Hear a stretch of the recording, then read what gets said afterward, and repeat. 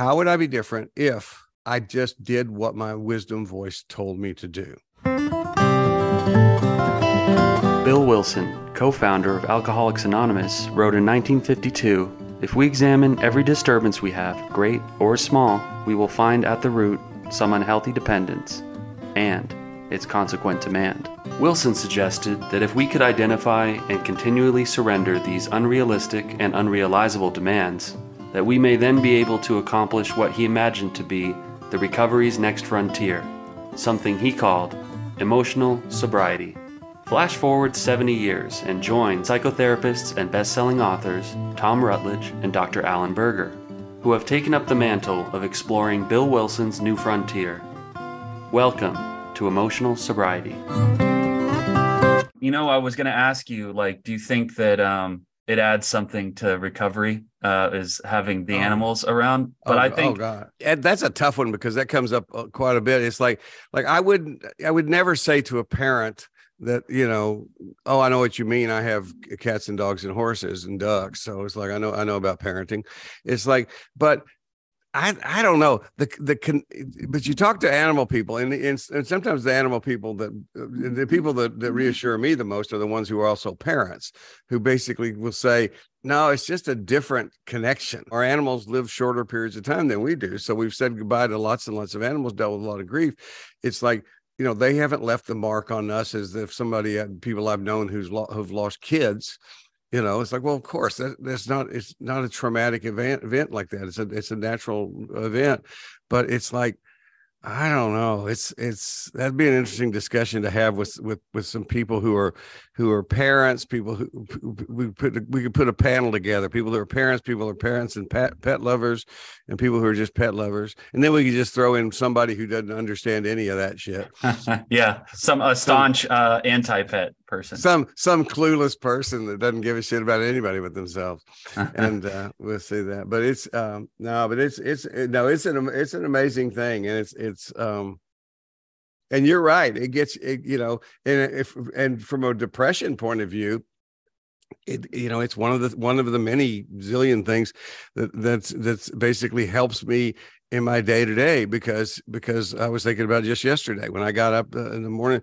It's like I was just kind of fogged out. It didn't feel good with my depression kind of resets at night anyway. And it's like, but I had some stuff I needed to do, and they were just chores. I just needed to clean cat litter, do some vacuuming, where Dee Dee was going to have some clients come in where the animals had been and stuff. And I just got into the routine of doing those things because they needed to be done. And I realized about halfway through, I'm feeling better, because otherwise I literally would just be sitting there, drinking a cup of coffee or trying to go back to sleep. Wisdom and discipline, and how those dovetail with emotional sobriety. And I think you were telling me a bit about how even when we're out of our minds and we're going through kind of like these very these dark periods of addiction or of mental health aggravation. And just even and I'm treated both psychotherapeutically and with medication for depression also. But those of us who are depressed, we still surf depression. We still have depression. Most of us are not. There have been a couple of times where I feel like I have been, and my doctor has said that I was in complete.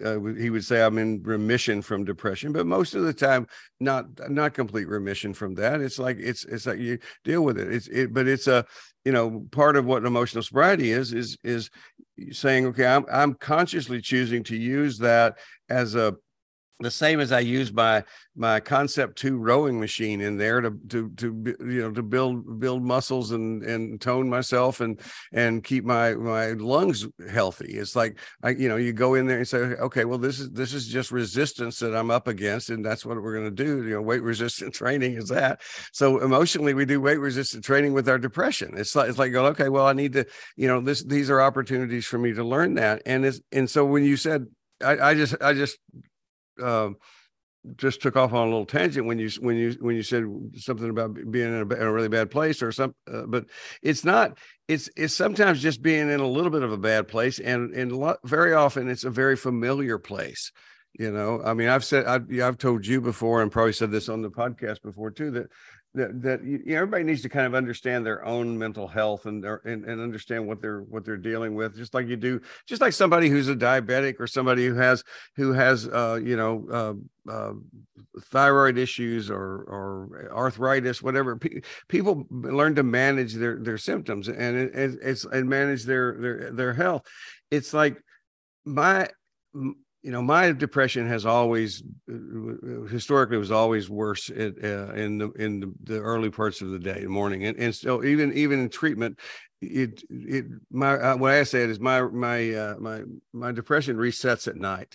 It's like I'm I share a lot about my life here on the podcast. A lot about this stuff. I as my dad used to say, I have no complaints that would hold up in court. It's like my life is good. Surrounded with, I'm here with my wonderful, beautiful wife of 36 years and all this menagerie of animals. It's like, but I still am somebody who wakes up in the morning with the first thought in my head is, oh, fuck. It's like, it's just, I mean, it's my, sometimes maybe not that, but it's like, that's when, and then I go to work. It's like, there's just a part of me that just, I wake up with that heaviness that's going to be difficult. And so what you learn to do with, especially if people thinking about depression, and I think a lot of these things apply to anxiety as well, is, you basically, well, what we're talking about in the Thursday group a lot, and that Roger Andes talks a whole lot about, is that acceptance. It's like, okay, it's just accept. That's part of what it's like to be me getting up. It's sort of, it's like if you have a bad back that you need to get up and you do stretches for every day before, and if you don't do them, you're going to have a harder day. This is the same thing. It's just emotional. It's just psychological. So when you say that your depression resets at night, does that mean that the end of the day typically it goes pretty good as compared to the beginning of the day? Like, head on pillow, everything's fine, and then you wake up, and then well, I'm most of us can identify ourselves as either a morning person or a night person and stuff like that. I've never been a morning person. It's like, and that's never been the case, and maybe this is part of that, but so I tend to, I will tend to stay up too late at night and not get enough sleep, especially as I get older. I realize I'm really getting better these days at getting to bed earlier, because I realize I do need to sleep. But it's like, no, I mean, I can tell you on the clock, it's like 4 o'clock, in the day. Even if I'm having a tough day, 4 o'clock, everything seems to lift.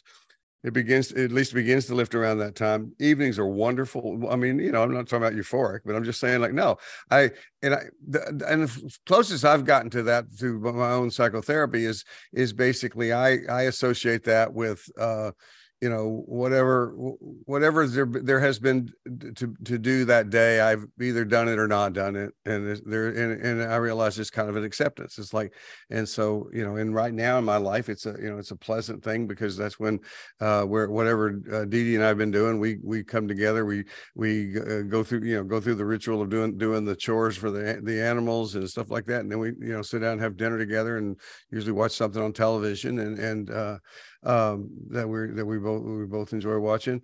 Well, that seems like the discipline part of the equation is what you're talking about. It's the kind of like the practice that shakes you out of this depressed state. And when I thought about the dynamic between wisdom and discipline, I flashed right back to like when I went to my first few AA meetings, and I was first starting to kind of like get a sense of what was out there. I knew I had a problem with drinking and drugs, and but I didn't have the willingness yet, and I'm hoping we can get a little bit into step 3, because we've been doing a lot of work on that week to week. But I think the way I described it to somebody later was like, even before I had the willingness, I would go to these meetings, I would talk to people, I would pick things up. People would give me advice, and in my early struggling, when I wouldn't take the advice, when I would just go back out there and get loaded and do the same shit over and over again. But then later, when I actually got some recovery time, and there was a lightening, all that advice and all that stuff that Yeah. went into my repository came back up again. I hadn't forgotten it. It had been filed somewhere. And Yes. I started, but see that, I suppose that is a bit like the where the wisdom goes, is that even if you're not ready, I mean, theoretically, I'm sure Yeah. there's a lot of great No, nuggets that, but no, Patrick, I never thought of that way, but oh, I love that. The idea that you're long before, because I want to talk here in a minute about wisdom as one of those characters in our intrapersonal lives, is like using that multiple mind metaphor. It's like, but what you just said, I mean, it absolutely syncs with my experience as well. And it's the idea that so the wisdom, because I don't, I never tell people we've got to create a wisdom voice, or sometimes we call it in working with recovery, I call it the recovery voice, but it's whatever, it doesn't matter what you name these things. It's like, we just use the language to have a marker. It's, but I love what you just described, because I never tell people just to go create. We need to create a healthy voice. We need to create, some part of you that's authentic and real, because that's always been there. And what you're describing is how the wisdom part of that is has always been there in collecting things. And it's and one of the things that I can go, that's a good segue right into the idea that when I'm talking to people about I'm talking about using the wisdom and discipline in the intrapersonal model of the idea of the wisdom within myself, and putting that into practice it takes discipline.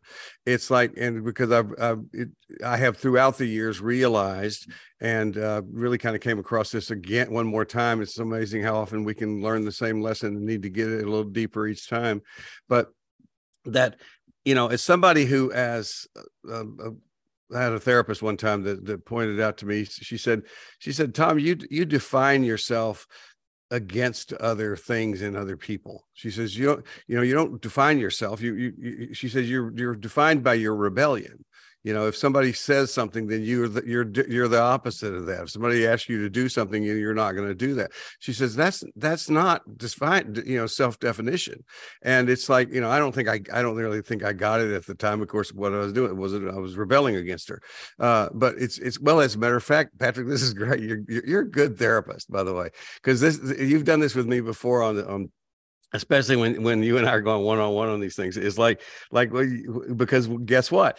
I've been talking about that for years now. And when she said that to me, I didn't get it. I didn't understand it. I didn't do much with it.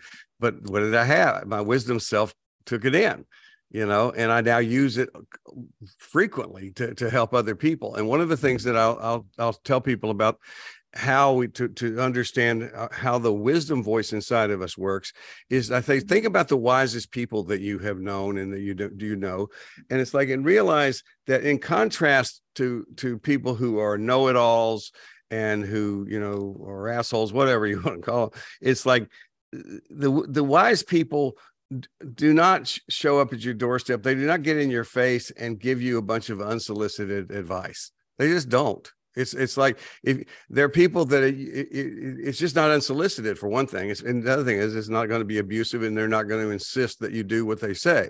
I'm talking about actual human beings in our lives. It's like there are people who are available, and if you call them, if you contact them, if you have to go have a cup of coffee with them, they'll spend time with you and they'll talk to you.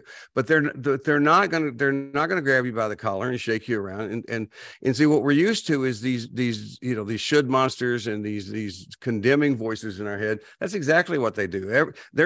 You never have to go to one of the condemning voices and say, hey, I'd love to get your thoughts. I mean, when no, you don't. You know what they think before you know what you think. Well, yeah. Learning, when you learn something, it has to be a collaborative process in a way, because it can't just be like a one-way street between authority and your brain. There needs to be some. There needs to be, yeah. Somebody's going to pitch the ball, but the other person's going to have to catch it. And it's like yeah, and it's like and what we're talking about here are many situations where wisdom has come our way. We have not caught it, but with the Patrick amendment here to this is what I'm getting is the idea that, hey, wait a minute, but all of that's been collected. It's like It's a beautiful thing. When I wrote a book one time called Earning Your Own Respect, and it was about obviously being self-respectful. But as I wrote that book and before I published it, I went back and thanked several people that probably I was just contacting them out of the blue. The people who had confronted me with stuff that I had never, it's exactly what you're talking about, that I had never gotten at all. It's like there was one college professor who failed me in a poetry class, and none of my good bullshit tap dancing that always had worked to get me out of that work. This guy just looked at me and said, no, you didn't do the work. You're going to fail. And I remember being so angry at this man, and so I wrote to him and thanked him for, for being the guy who stood up to me really for the first time. Yeah. I had a friend, her name's Maggie. I still have contact with her nowadays, every now and then when I go to Dallas. It's like, and I remember sitting in a car one time, she told me, she said, Tom, you're one of the most perceptive people I've ever met. Now, when I tell this story, I could just feel myself, just grow, just my chest pumping up, and so proud, perceptive people. And then she said, and you use it to hurt people. Ouch. Okay? No, but it didn't hurt me. It's like, it didn't get to me. That part didn't get to me. I filtered that out, but when I got sober, somewhere along the lines, it did come back. Oh, that's funny. So at the time you just interpreted it as, wow, I'm awesome. I just took what I guess I was using the old principle, take what's helpful, leave what's not. It's like I was taking what was not helpful and leaving what would have been, rather than just always depend on, we all need support. We need to stay plugged in. To me, support's like plugging our phones in to get them charged up, because we want to be able to take them around, and we don't always want to be we don't always need to be plugged into support directly. When we do 90 meetings in 90 days, that's the way you charge yourself initially, for instance. But ultimately, you want to go, you want to be able to carry this wisdom around within you, and that's where this wisdom voice is. And so one of the things, and we, it will run out of juice if we don't recharge it. But I want people to know that one of the ways you can identify the wisdom voice inside of you is the same as you can with wise people, is it will not show up unsolicited. You actually have to seek it out.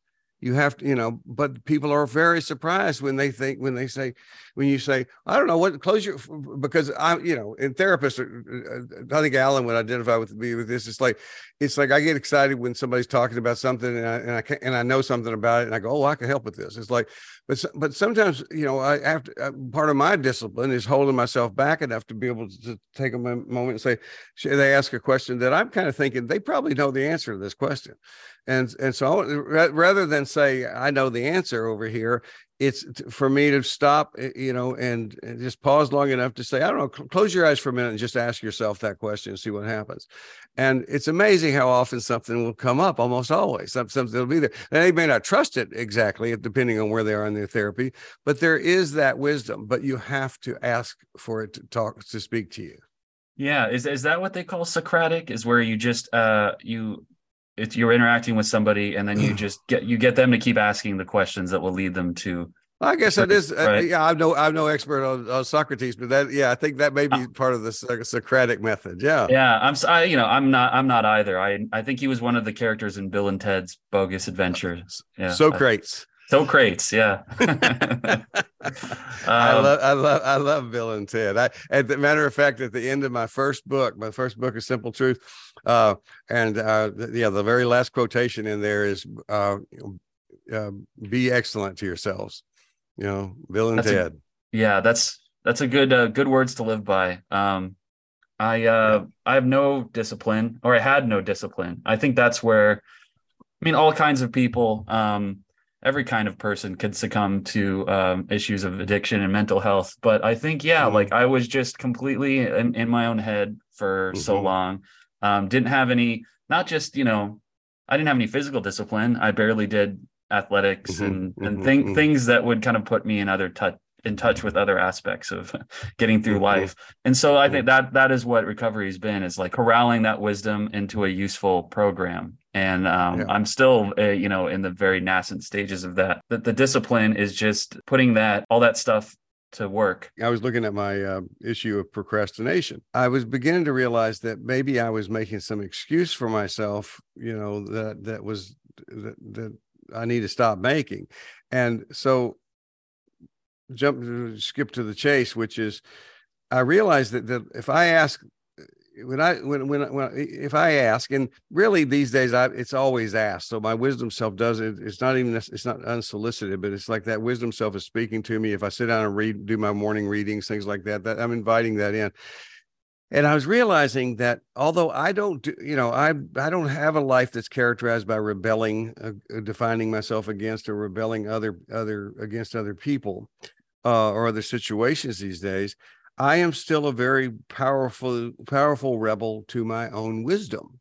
And I do it with, by simply not acting. I read this at the Thursday night group. I'm going to read this little thing. This is a thing and I don't know how to pronounce this. Is a Buddhist monk of many centuries ago, Tokme Zampo, I think. It's called the 37 Practices of the Bodhisattva. Never mind all that. Just listen to this paragraph. It says, this is under a section called Purging Delusion. Therefore, I'm going to read this to you because I want to say here's what I'll tell you what I wrote in the margin right after I read that paragraph. I can feel the discomfort just from reading this, is what I wrote. And it says, therefore, we become ruthless seekers after the truth about ourselves. I'll read that again. Therefore, we become ruthless seekers after the truth about ourselves. Let no quirk or bad habit escape notice. Be not attached to any of them, for they are impediments to your spiritual spiritual growth. I can still feel it in my chest when I read that, and I think about, because it's really saying no, leave no stone unturned. And it's like, and with that, I began to have this awareness and I came up with this question that scared me, and that I'm working on now, and that if I'm succeeding with it, I'll be asking other people to do the same. It's a what if question. How would I be different if I simply followed through with everything my wisdom voice suggested to me? And I became aware of wow, how much is there, how much wisdom is there at this level in my life, at this time in my life, that I continue. I don't decline it. I mean, I just put it aside, later, and one of the things the wisdom voice says to me, I'm acknowledging this to you and everybody else who's listening, is that doesn't make much sense, Rutledge. If something is troubling you, if something that is not done is troubling you, do it now. Yeah. That's my wisdom voice. And it's like I'm sitting here right now thinking three things immediately that I have that wisdom. I can do that. I could have done that. I could do that today. And it's not being done. Well, that's fear, right? I mean, it's fear. Faith is the thing that makes you utilize the wisdom, and then fear is the thing that keep it at bay. Right. But okay. I think we can track most everything back down to fear. It's like but whether the fear is the first thing I put in my Embracing Fear book is we need to be able to tell the difference between neurotic fear and healthy fear. It's like that's neurotic fear. I mean, it's like, if I'm afraid of doing this task that basically, I could be doing, but it's like, no, it's basically a lack of discipline in me. It's like, it's like, and I'm like always make very clear that we have to define our terms, because words are very triggering to people. And if the word discipline means punishment to someone, it's like we need a different word. That's not what I'm talking about. Discipline for me is really a descriptive thing of something that, like what you described, very much. You and I have many things in common, I think, in this way, that is something is a quality or a technique, practice that I have not ever been particularly good at. You tell me if this is not true for you. One of the reasons that I have gotten away with that is, by the way, the word I'm going to use here, I'm not even using it in a negative, horrible term, but because I have good bullshit, because I've always been able to talk my way through most everything. You know, it's one of the reasons that professor who flunked me, he just pissed me off so much, because he was immune to that. And it bounced off of him. He saw through it. It's like, because so many things had come easy for me, and there's beautiful blessings to that. I appreciate it to be able to do that. But I've never needed to learn to be disciplined from the beginning. You talk to some people and basically, how did you get to where you are in your life? It's like, oh man, hard work every step of the way. It's like, you talk to me, how did you get to be where it's like, that's not the answer. Oh yeah, no, I became really depressed at one point because one of the last offices that I worked at, where I went in and did like a 9 to 5 full time. I was like, I was high almost every day I went into work, or hung over. And my performance thusly was very compromised. And, I was always under delivering for the employer, but I would always leave them in stitches. I became, kind of unconsciously, obviously very unconsciously, I became like the clown of the office, and because there's a very like few people worked in the office, and they were just so kind to me. And of course, like when I did my amends later, and I had to apologize for all the bullshit I put. You chose to. You did not have to. Well, yes, I chose to do it. That's important. That's important. Yeah, you chose to do that. But it was a survival mechanism. It was a kind of like, what can I what can I bring to the table, so that I'm not just thrown out of my ass or excluded completely from like, every social circle. It's like, well, I've got to entertain. So that's what I was doing. And now I hope that I can get by on more than just entertainment, because I mean, as you know, the entertainment becomes not very entertaining at a certain point. Well, and by the way, when we let go, and I think this is such a big part of emotional sobriety recovery too, is when we let go of just all or none thinking, whenever it's possible to do that, we realize that, those things, everything, you can't black and white what you just said. I mean, it didn't mean you didn't have talents. It didn't mean you didn't have abilities. It's like you were performing. It's like some part of that stuff is we performed well enough to where, some good bullshit on top of that will carry us through. But it's like, if it's, you're not completely incompetent. I mean, I was the director. I mean, I'd helped develop. It was the second program I'd helped develop in the alcohol and drug field, and I was the clinical director of that outpatient program. When my wife confronted me about my own alcoholism, I was the director of this alcohol and drug treatment program. It's like one of the things that was, addressed to me later in my recovery was, that was horrible. And, and it's like, and that I must have been doing all kinds of harm to people. But I did look into that. I valued that with good help. It's like, but I was okay. I think I was good. I still use a lot of the same material I wrote and thought about back in those days. It was like, and I found out that I'm not initially you think you're the only one, you know how that goes. It's like we think we're the only one, but it's like, I'm not, like I heard somebody finally describe it as those of us who came in the back door, it's like, I just think, God made me a therapist, so I might finally catch on to this shit, and eventually I did, but it's like, so I think there's a matter of it's good that in making those amends, that we take responsibility for the stuff we got away with and that kind of thing. But it's like, I also think in terms of our own self-compassion is to realize that you also may have been more talented, more skilled than you give yourself credit for. Possibly, yeah. I when you talk about these things, so brilliantly, you've mentioned that you are in recovery from self-hate as well, and when I hear you speak to these issues, I can tell that like you've really developed like a very careful and clear-eyed way of kind of like parsing just the voices in your head that tell you that you're no good, or that you know you're this or that. And I didn't want to let the episode pass without asking again about the procrastination. Like, what do you think, where are you right now as far as like, what do you think your procrastination, like what's the signal that you're sending to yourself by procrastinating on a task? I think, okay, it really is an in the moment thing. I think that when I'll go back to a thing that I wrote. It's on my, there's a lot of, maybe we put a link to this in the show notes. There's a free download page on my website.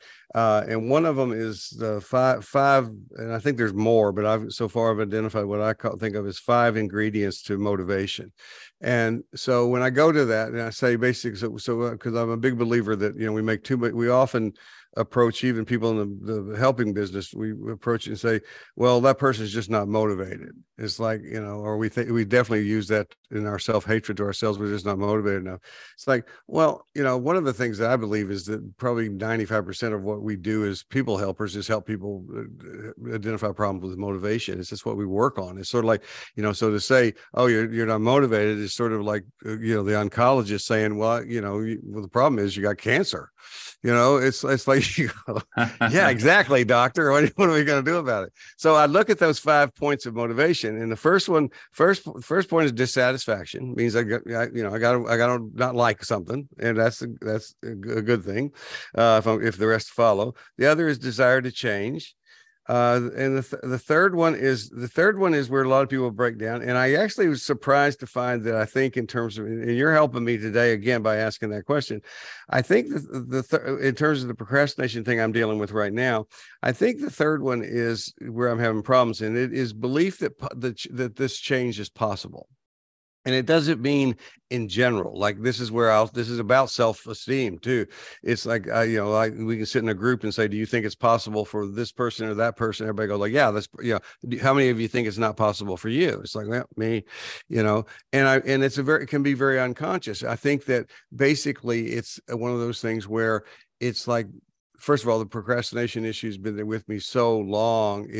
I have definitely habituated to it, just like the hum of the refrigerator or any other weird sound in your house. We have a woodpecker that pecks on the outside of our house. A lot of times if somebody's here visiting, they'll go, "What's that?" And we go, "What?" But it's very, very noticeable sound, but you're just used to it. I need to push past that and realize that talk about my intrapersonal concept is sitting in that committee room in there is when somebody says, well, that's not going to happen for you, Tom. That's not the way it happens for us. It's like, I have to object at that point. So this what you're helping me to do is realize I need to stand up. The authentic me that's there is listening to the negative voices, the sabotaging voices, and to the voice of wisdom that says, no, just do this now. That I need to say, and get to this place where I practice this scary thing, and I haven't done it yet, but I have been scaring myself with the question, how would I be different? And this is what I need to explore. How would I be different if I just did what my wisdom voice told me to do?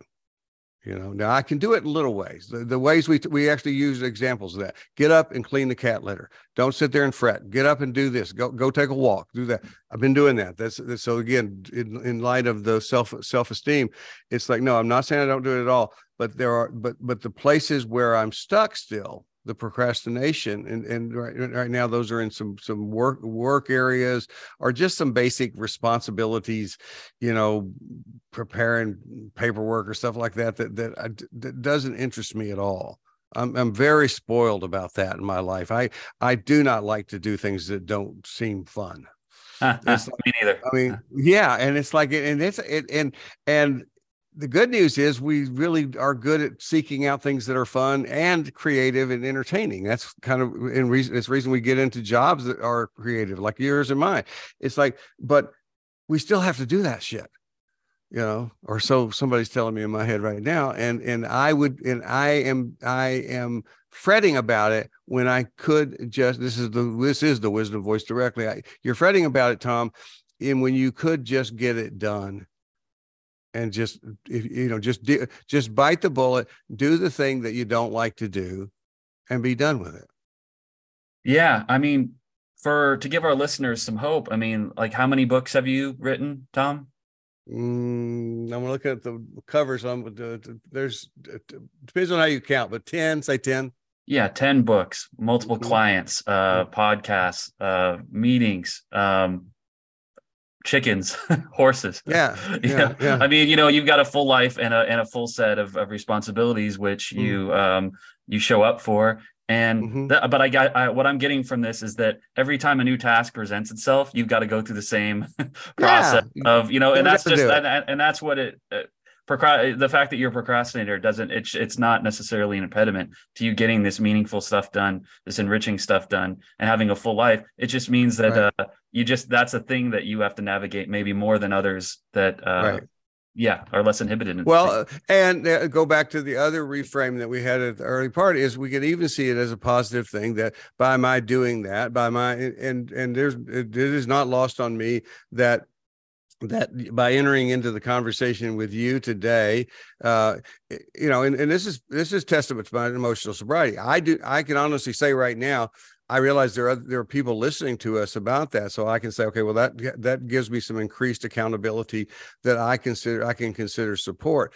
I'll let you know if it changes, because it's not impossible that it wouldn't, but it's like, I don't feel responsible to you to resolve this. I don't feel responsible to anyone listening to resolve this. It's like, this is where what I think of is when I'm saying I'm going to be working on this, I'm signing a contract with myself and asking anybody who's willing to sign on the witness lines. It's like somebody else has heard me do that. It's like one of the things about emotional sobriety I can say is that, and maybe this is not, maybe there's even a downside to this because maybe I'll let myself off the hook too easily, but it's like, I can honestly say that I could see myself sitting here sometime from now talking about this and saying, I have not made much progress with that. I have really avoided that, and I could feel good. I would feel good about being truthful about it. I don't think I would feel ashamed of myself for not having done it. It's like, because that's just between me and me. It really doesn't impact you. It doesn't impact anybody else who's listening. It's like, if I'm doing it, I'm not doing it for anyone else. I'm doing it for me. But I think, having said that, I think this can help me. It gives me a little extra shot in the arm to be more aware of it. Well, yeah, I mean, what you just described, kind of like putting aside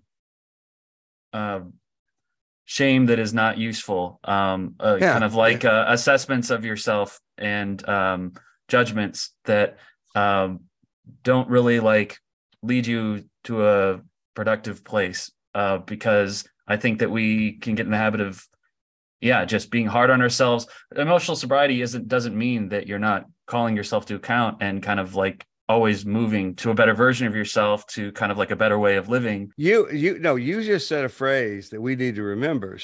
Shame that is not useful, because that's a very practical test to put it to. Is this shame help me in some way?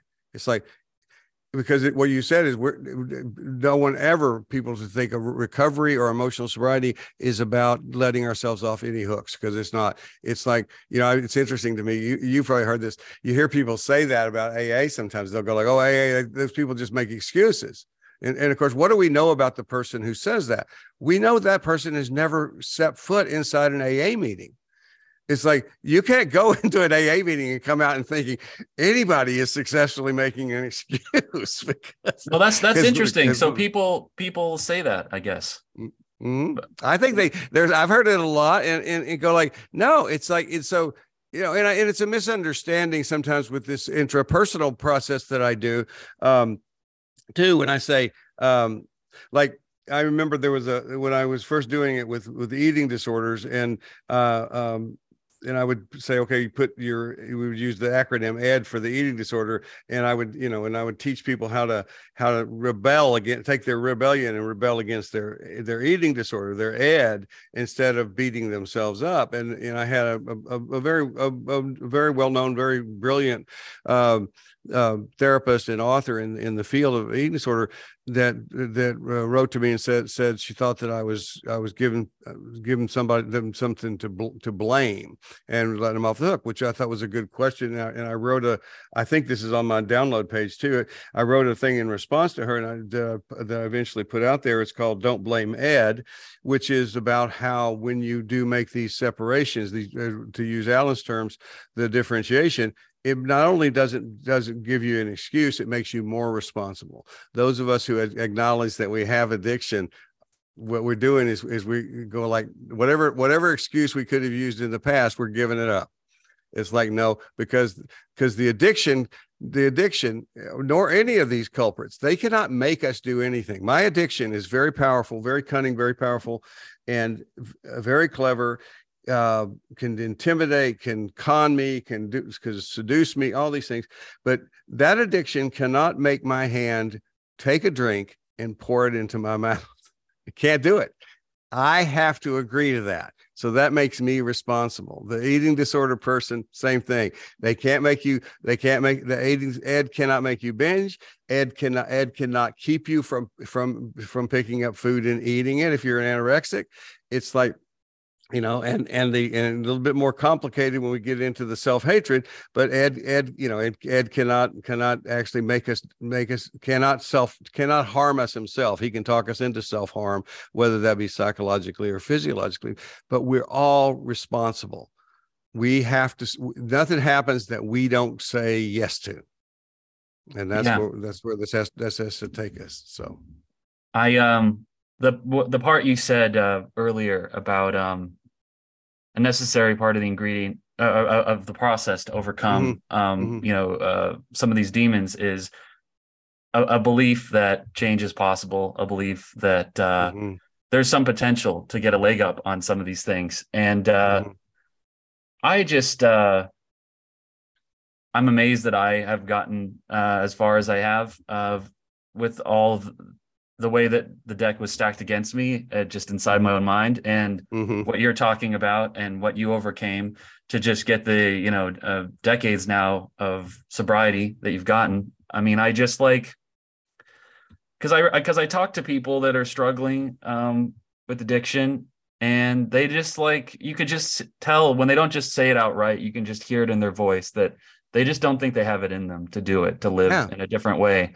But I just know that they do. And that's what's just so fascinating. And I'll just probably spend the rest of my life thinking about it, like, ways to nurture that germ inside people, to get them, to move them to that place where they realize that a different way is possible. Yes. And, but how cool, it's when they say in AA, you spot it, you got it, kind of stuff. And when they say that to us when we're judging people, that's when we first learn it. It's like I say, well, that person's an asshole because of so and so. Well, you spot it, you got it. It's like, shit, that's probably true. It's like I'm, so I need to take a look at that myself. But spot it, you got it also applies to the positive things. And this is where it's harder for those of us who have a long history of beating the crap out of ourselves or buying into that.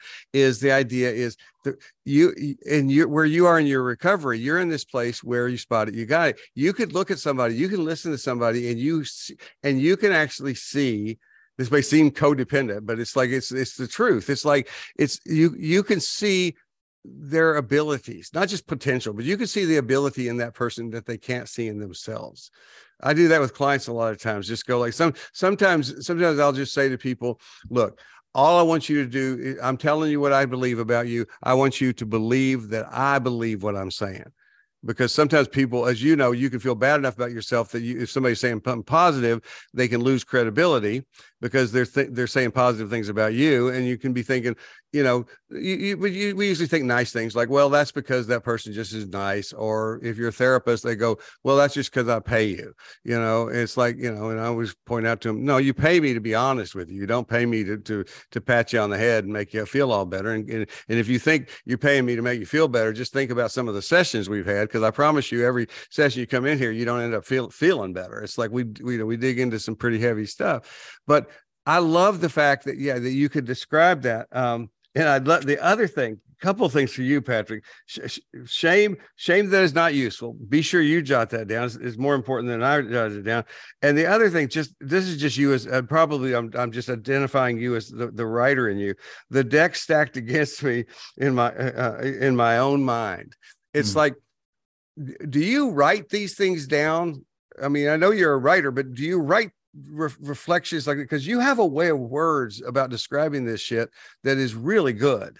Oh, well, thank you. And, that's where it reminds me of how I need to bulk up my daily practice, because I'm still, getting all that stuff together, just in terms of, you got to. Okay, well, I know you, the one that edits this podcast. Do not edit out this part that I'm talking to you about what you're good at, and do it. Okay, I won't. Yeah. So please don't do that, because no, you're very good at that, and it's like, and I mean, our training is important, but it's like it's as therapists, but it's like, we're all people helpers, and it's like, and the truth is, you get into recovery and you become a people helper, because that's actually part of how we help ourselves. I hope to continue to be. You are. Well, thank you, Tom. And do you do a daily writing thing? I do a interesting procrastinating a writing project is one of the procrastination things I'm working on right now. It's one of the things I'm referring to. I wouldn't go so far as to say as I'm good at every single day, but no, for the last my love of stoicism has fueled me and geared me to where I start each day with have several different books I read from, but I'll read some. Will write. I mean, I usually just write all over these books and crimple the pages and things like that. And I have a journal in that spot where I do that. And we'll sometimes, we'll write, even if I just write quotations down from what I'm reading, or sometimes I'll come up with my own little things about that. So I'll write there, but, and at times, not always, but when it occurs to me and the time, and I have enough time, I'll end up writing a little entry that Alan and I are working on a book right now. That's One Day at a Time in Emotional Sobriety. And I'll end up writing down at least a rough draft for a thing like that. So I would say more days than not. And now as far as actually professionally being a person who sits down to write every day, I do not do that. But in terms of that personal writing, I do. Yeah. No, I mean, exactly. And that's kind of what you're speaking to about, you just got to turn the valve on. You got to let some of that out somehow, even if it's not always formal. But the other thing is, you and I talked about this when we got to hang out together and be roomies at Alan's. It was because this is when I ended up writing this down because I was doing that practice and realizing you were talking about not wanting to go work out. They had a workout room down there, and you were talking about you didn't want to go do it, but you did it. Yeah. And so we were talking about, and I don't remember the exact thing, I was thinking about it when we were talking about it, was that it's the exact same thing with sitting down and doing my reading and my little notes in the margin or my little journal thing. It's like, it doesn't matter. My motivation at that moment, my intent, it doesn't matter if I'm doing it just because I agreed to do it. That's discipline. That we're back to our theme. It's like it's the same as when I go on my rowing machine. It's like I don't have to be in a certain state of mind for that to help me. It's like, and we were talking about that when you did that, because it's like, regardless, no matter how bad your attitude was that day, you worked out. So whatever that discipline does for your body, yeah, it was done whether you liked it or not.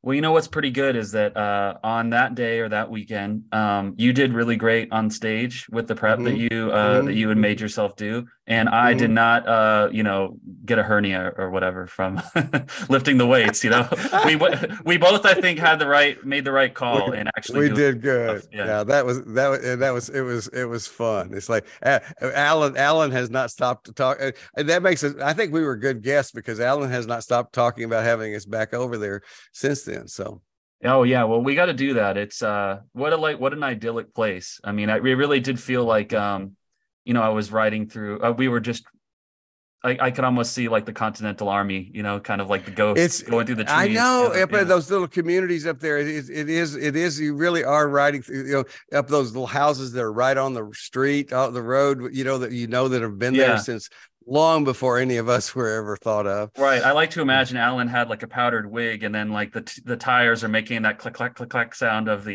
you know. But yeah, it was wonderful. It was wonderful. So well, you've helped as always when we do one-on-one. You've helped me today, Patrick. I appreciate you. I appreciate you too. It's always a pleasure. And next week, Alan should return, and we'll chop it up again. Peace out. Tend your life, tend your myth.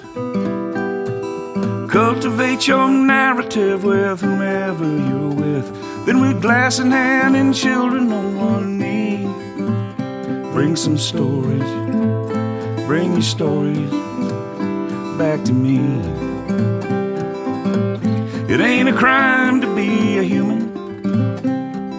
Never be ashamed to be yourself. Rest assured that whatever you're doing will entertain me like nobody else. So here's to us, my old friends, until it's time to drink the wine and break the bread again. With glass in hand and children on one knee, bring some stories, bring your stories back to me.